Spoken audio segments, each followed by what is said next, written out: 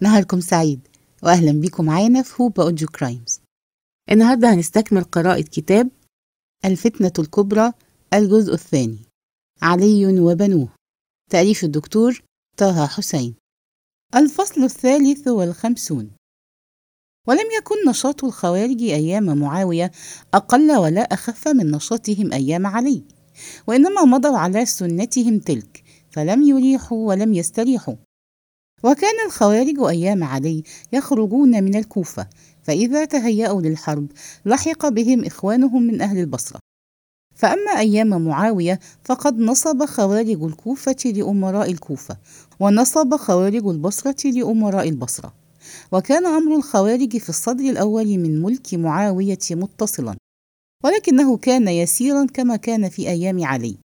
صار فيهم المغيرة وعبد الله بن عامر سيرة علي، فكان لا يهيجانهم إن سكنوا، ولا يعرضان لهم بمكروه حتى يظهروا خلع الطاعة وينشروا الفساد في الأمر. فلما صار الأمر إلى زياد في العراق اشتد في أمر الخوارج، فلم ينتظر بهم أن يخرجوا، وإنما احتاط لخروجهم قبل أن يكون، فجعل يستقصي أمورهم ويتتبع أفرادهم حيث يكونون، ويأخذ من قدر عليه منهم بالشبهة ويقتلهم بالظنة. وعرف الخوارج ذلك من أمره، فاحتالوا في التخلص منه والاستخفاء من شرطته وعيونه، كما احتال هو في الظفر بهم والوصول إليهم. وكان بطشه بهم شديدا وكيده لهم عظيما، وقد أخاف زياد الناس جميعا، فاستتروا منه أشد الاستتار، ومكروا به أعظم المكر. وكثر القعود بين الخوارج في أيامه، وظهر الخلاف بينهم أيضا، وانتشر مذهبهم أشد انتشار في طبقات من الناس لم يكن يبلغها من قبل. وتشجع النساء فملن إلى هذا المذهب وشاركن فيه، وخرج بعضهن في من خرج من أهل الكوفة، وتعرض بعضهن للقتل والمثلة في البصرة. وكانت عاقبة الخوارج معروفة، لا تكاد تخرج منهم خارجة في أحد المصرين حتى يرسل إليها الأمير جندا أكثر منها عددا وأشد منها بأسا، فيكون بين هذا الجيش وهذه الخارجة شيء من قتال، ثم يعود الجيش إلى مصر وقد قتل الخارجة كلها أو أكثرها. فكان خروج الخوارج تضحية بالنفس، يقدمون عليها وهم عالمون بها، مطمئنون إليها، راغبون فيها، قد باعوا نفوسهم من الله واشتروا بها الجنة. فكان حزبهم حزب التضحية التي لا تنقضي، وكانوا يرون قتلاهم شهداء. وكان خصومهم من الشيعة وأهل الجماعة يرونهم مارقين من الدين، كما قال فيهم ذلك علي مستندا إلى الحديث المعروف. ولكن الأمراء الظالمين من ولاية معاوية جعلوا بعض هؤلاء الخوارج شهداء، لا بالقياس إلى الخوارج وحدهم، ولكن بالقياس إلى كثير غيرهم من الناس، حين أخذوهم بالشبهة وقتلوهم بالظنة، وحين سلكوا في قتالهم سياسة الغدر التي نهى عنها الإسلام أشد النهي، كالذي كان من أمر أبي بلال مرداس بن أدية، الذي وقع قتله وقتل أصحابه موقع المحنة القاسية، لا من الخوارج وحدهم بل من خلق غيرهم كثير. حتى لقد يحدثنا المبرد بأن الفرق تنافست في أبي بلال هذا، عدته المعتزلة من أوائلهم، وزعمت الشيعة أنه كان منهم. وما أشك في أن الأخيار والصالحين من معاصري رأوه رجلا من أكرم المسلمين وأتقاهم. وكان أبو بلال صاحب زهد في الدنيا وتنزه عنها، مؤثرا للخير ناصحا للمسلمين، برا بمن عرف ومن لم يعرف من الناس. وكان كثير العبادة قليل الخوض فيما يخوض الناس فيه عادة. شهد الصفين مع علي، وأنكر الحكومة، وخرج مع أصحاب النهروان، ثم اعتزل الشر وأقام في مصره بالبصرة خارجي الهوى، مشيرا على الخوارج، ناقدا لبعض أعمالهم، منكرا لنشر الفساد في الأرض، ذاريا على اعتراض الناس وقتلهم بغير ذنب. حتى إذا ولي زياد البصرة وخطب خطبته تلك البطراء، كان الرجل الوحيد الذي أنكر عليه قوله: لآخذن البريء بالمسيء والصحيح بالسقيم. وذكره قول الله عز وجل: وإبراهيم الذي وفى ألا تزر وازرة وزر أخرى وأن ليس للإنسان إلا ما سعى. ولكنه على ذلك أقام في مصره يأمر بالمعروف وينهى عن المنكر، ويشيع الدعوة إلى الخير من حوله. وهلك زياد وولي البصرة ابنه عبيد الله بن زياد، فأسرف في تتبع الخوارج حتى أخافهم، يرصد لهم المراصد ويلقيهم في السجن، ويمثل بمن قدر عليه منهم. وكان أبو بلال محببا إلى الناس بصلاحه وتقاه وحسن سيرته، وقد سجن مرة في من سجن من الخوارج، فأحبه سجانه لما رأى من عبادته وحسن تلاوته للقرآن، فكان إذا جن الليل أطلقه، وربما أطلقه النهار أيضا، فكان يلم بأهله ويعود إلى سجنه. وقد بلغه ذات يوم وهو مطلق أن عبيد الله بن زياد أزمع قتل الخوارج المسجونين، فلما أقبل الليل تنكر حتى عاد إلى سجنه، وآثر القتل على أن يخون السجان في نفسه ويعرضه لغضب السلطان. وأخرجهم ابن زياد، فقتل منهم فريقا وأطلق فريقا بشفاعة من شفع فيهم من الناس. وكان أبو بلال ممن نجا فاستأنف سيرته، ولكن غيظه من ظلم السلطان كان قد بلغ أقصاه، حتى إذا رأى ابن زياد قد أخذ امرأة خارجية فقطع يديها ورجليها وعرضها في السوق، لم يطق صبرا على مجاورة الظالمين، فخرج في عدد قليل من أصحابه لا يتجاوزون 30، ورسم لنفسه ولأصحابه برنامجا واضح الحدود، وهو أن يخرجوا منكرين للظلم داعين إلى العدل والإصلاح، لا يستعرضون الناس ولا يستبيحون أموالهم ولا يفسدون في الأرض ولا يبدأون أحدا بقتال، وإنما يدافعون عن أنفسهم إذا قتلوا. ولحق بهم 10 من أصحابهم فصاروا 40، ومضوا في طريقهم فلقيتهم أموال قد جاءت إلى ابن زياد من خراسان، فأخذ بلال من هذه الأموال نصيبه ونصيب أصحابه، كما كان يقسم عليهم في البصرة لو أقاموا. وأمن الرسل على أنفسهم وعلى ما يحملون، وخلى بينهم وبين الطريق إلى البصرة. وعرف ابن زياد خروجهم فأرسل في إثرهم أسلم بن زرعة في 2000 من الجند، فأتبعوهم حتى لقوهم بآسك، فدعوهم إلى العودة والبقاء على الطاعة، فأبوا أن يعودوا إلى طاعة فاسق ظالم يأخذ بالشبهة ويقتل بالظن ويشق على الناس في أموالهم وحرماتهم. ثم أمسكوا عن جند ابن زياد، لم يبادوهم بشر حتى بدأوهم بالقتال.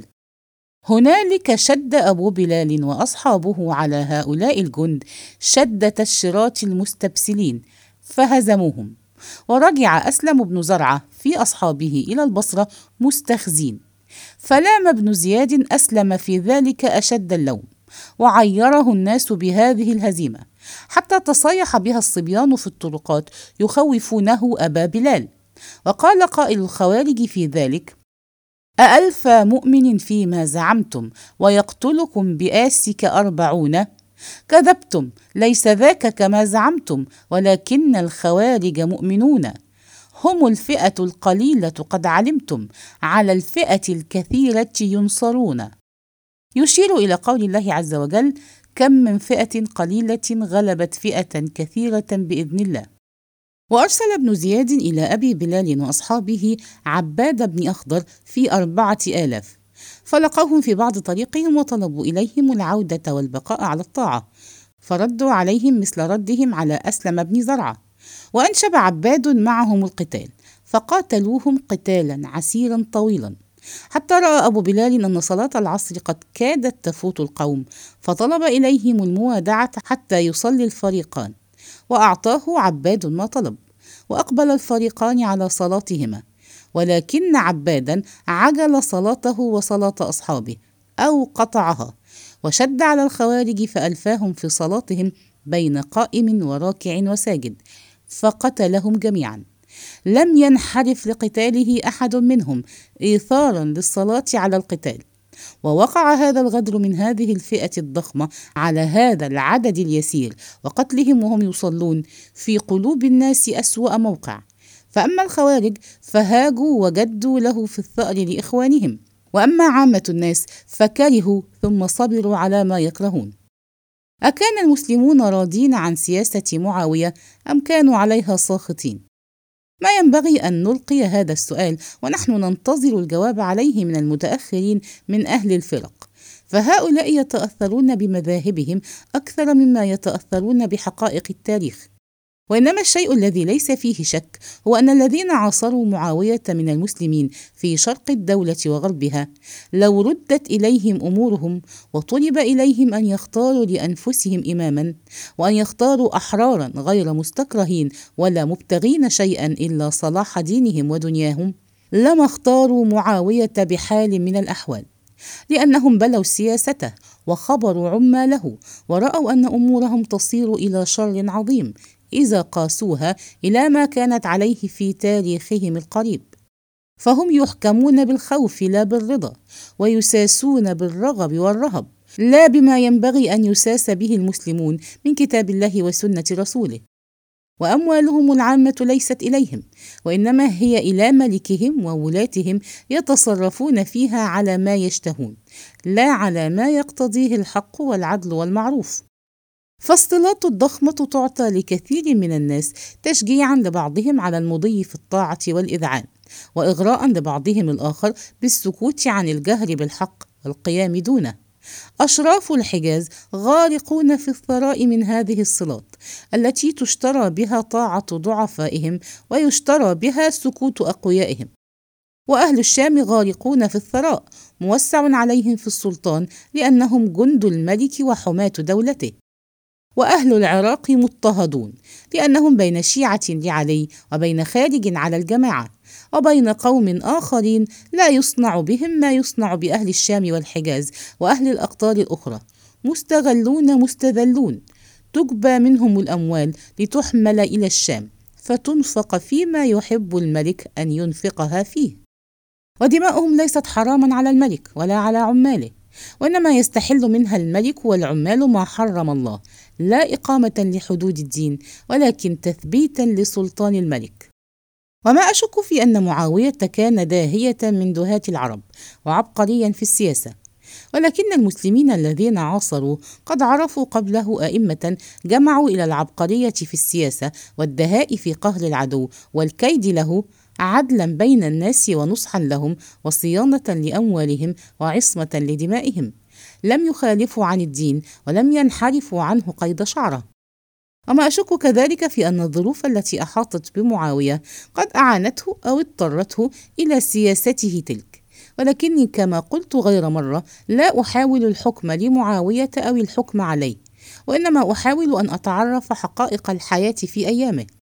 ومن هذه الحقائق حقيقة لا ينبغي أن نهملها أو نشك فيها، هي أن المسلمين بعد الفتح وبعد أن قوي اتصالهم بالأمم المغلوبة وخالطوهم في دقائق حياتهم كانوا بين اثنتين: إما أن يغيروا طبائع هذه الأمم ويفرضوا عليها طبائعهم، وليس إلى هذا سبيل، فأمور الناس لا تجري على هذا النحو، وهي لم تجري عليه في وقت من الأوقات. وإما أن يغير المغلوبون طبيعة الغالبين ويفرضوا عليهم طبائعهم الأعجمية المتحضرة، وهو شيء كذلك لا سبيل إليه، لم نره كان في وقت من الأوقات. فلم يبقى إلا شيء ثالث، هو المنزلة المتوسطة بين هاتين المنزلتين، هو أن يعطي المسلمون المغلوبين شيئا من طباعهم، ويعطي المغلوبون المنتصرين شيئا من طبائعهم أيضا، وتنشأ من ذلك طبيعة قوام بين الطبيعتين، ليست بالإسلامية الخالصة، أو قل ليست بالإسلامية العربية الخالصة، ولا بالرومية أو الفارسية الخالصة، ولكنها شيء بين ذلك.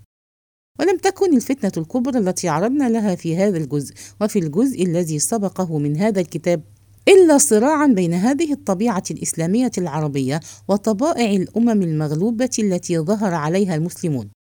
كان الإسلام يريد أن يحمل الناس على طريق من العدل والقسط والحرية، لا يشقى فيها أحد لفقر أو لضعف أو خمول، ولا يسعد فيها أحد لقوة أو ثراء أو نباهة شأن، وإنما يعيش الناس فيها كراما قد وفرت عليهم حقوقهم بالمعروف، ليس فيها تفوق أو امتياز إلا بالدين والتقوى وحسن البلاء.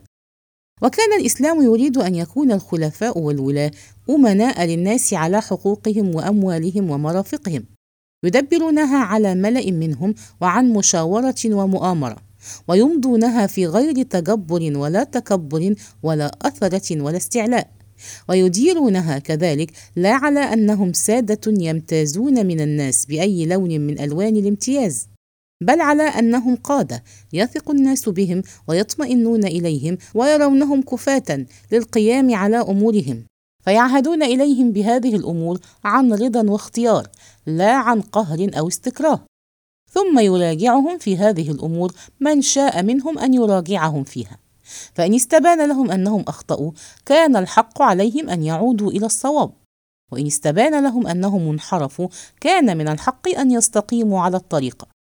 وعلى هذا النحو الذي كان الإسلام يريده من أنحاء الحكم ومن أنحاء الصلة بين الحاكمين والمحكومين، مضى النبي صلى الله عليه وسلم، حتى إذا اختاره الله لجواره مضى خلفاؤه على سنته لم ينحرفوا عنها إلا قليلا من أمر عثمان رحمه الله حين غلبه بنو أمية على رأيه، وما أكثر ما راجعه الناس في ذلك، فصار إلى ما أحبوا وأعطى النصفة من نفسه ومن عماله غير مرة، وأعلن التوبة أو استغفر بمشهد من المسلمين وعلى منبر رسول الله صلى الله عليه وسلم. فقد كان عثمان يريد الحق فيقدر عليه أحيانا ويعجز عنه بعض عماله وخاصته أحيانا أخرى، وكان المحقق أن عثمان لم يتعمد تجبرا ولا تكبرا ولا استعلاء ولا استئثارا، وأقصى ما يمكن أن يقال فيه إنه أخطأ أحيانا غير عامد إلى الخطأ، وعلى رغم هذا كله ثارت به طائفة من المسلمين وطلبت إليه أن يخلع نفسه بعد أن ظهر أنه لا يحسن مقاومة الطغاة من خاصته وعماله، فلما أبى أن يخلع نفسه قتلوه. وصار علي سيرة الشيخين، وعسى أن يكون قد تحرج في بعض أمره أكثر مما كان الخلفاء الذين سبقوه يتحرجون، فتشدده في أن يقسم في الناس كل ما ورد عليه من المال، وأن يرى الناس بيت مالهم بين حين وحين خاليا من البيضاء والصفراء قد كنس ورش، وقام أمينهم فيه فصلى ركعتين، وعلم الناس أن أمينهم لم يحتجز من دونهم شيئا ولم يستأثر عليهم بشيء. وكان لعلي مال قبل أن يلي الخلافة يغل عليه دخلا حسنا، فخرج منه وجعله صدقة وفارق الدنيا ولم يترك فيها إلا مئات من دراهم اقتصدها من عطائه ليشتري بها خادما، كما قال الحسن حين خطب الناس بعد موت أبيه: ولسنا نعلم أن أحدا من الخلفاء الأربعة قتل مسلما بالشبهة أو عاقبه على الظنة، وإنا نعلم أنهم كانوا يقتصون من عمالهم، وأن عثمان أقام الحد على الوليد بن عقبة عامله على الكوفة حين شهد الشهود عليه أنه شرب الخمر، وأن عمر أقام الحد على أحد بنيه حين شهد عليه بشرب الخمر أيضا، وأنه هم برجم المغيرة بن شعبة لولا أن لجلج زياد في الشهادة بين يديه فضرأ الحد بالشبهة. كل هذا وأكثر من هذا كان يصنعه الخلفاء السابقون، فأين نحن من هذا كله أو بعضه؟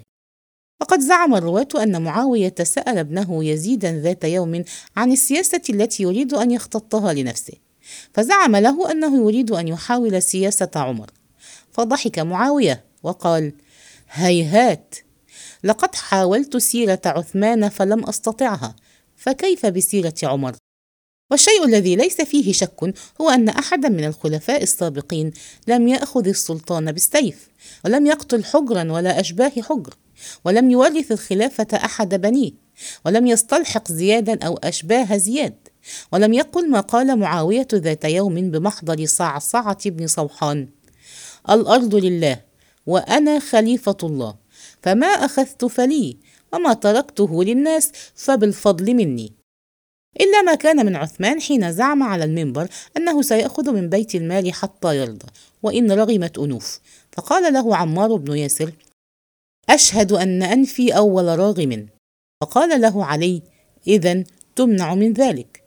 وقد رد صعصعة بن صوحان على معاوية بما يشبه كلام علي، فقال: ما أنت وأقصى الأمة في ذلك إلا سواء، ولكن من ملك استأثر. فغضب معاوية وقال: لهممت. قال صعصعة: ما كل من هم فعل. قال: ومن يحول بيني وبين ذلك؟ قال صعصعة: الذي يحول بين المرء وقلبه. وخرج وهو ينشد قول الشاعر: أريغوني إراغتكم فإني وحذفة كالشجا تحت الوريد. على هذه السياسة سخطت الشيعة، وعرضت في كثير من الجلبة حتى قتل منها حجر وأصحابه. وعلى هذه السياسة سخط الخوارج، وعرضوا بسيوفهم وألسنتهم فقتلوا وقتلوا. وعلى هذه السياسة سخط الصالحون من أصحاب رسول الله والتابعون لهم بإحسان، ولكنهم كانوا ينكرون في أنفسهم، وربما جمجموا ببعض النكير. وكان عامة المسلمين الذين يرون هؤلاء الصحابة والتابعين ويسمعون منهم ينكرون مثلهم ويجمجمون. ومن يدري، لعل معاوية نفسه كان ينكر كثيرا من أمره حين يثوب إليه فضل من حلمه وعقله، فيذكر سيرة رسول الله وخلفائه ويوازن بينها وبين سيرته. ويحدثنا المؤرخون بأن معاوية لم يتلقى الموت مطمئنا إليه حين ألم به، وإنما كان يتوجع ويظهر الجزع ويكثر من ذكر حجر ومن ذكر إسرافه في أموال المسلمين. ومع ذلك فقد استقبل المسلمون بعد معاوية ملوكا ودوا حين بلوا سيرتهم لو أن معاوية عاش لهم إلى آخر الدهر، وكان ابنه يزيد أول هؤلاء الملوك. وهنا نكون قد وصلنا إلى نهاية هذا الفصل، وإلى لقاء قريب في الفصل القادم.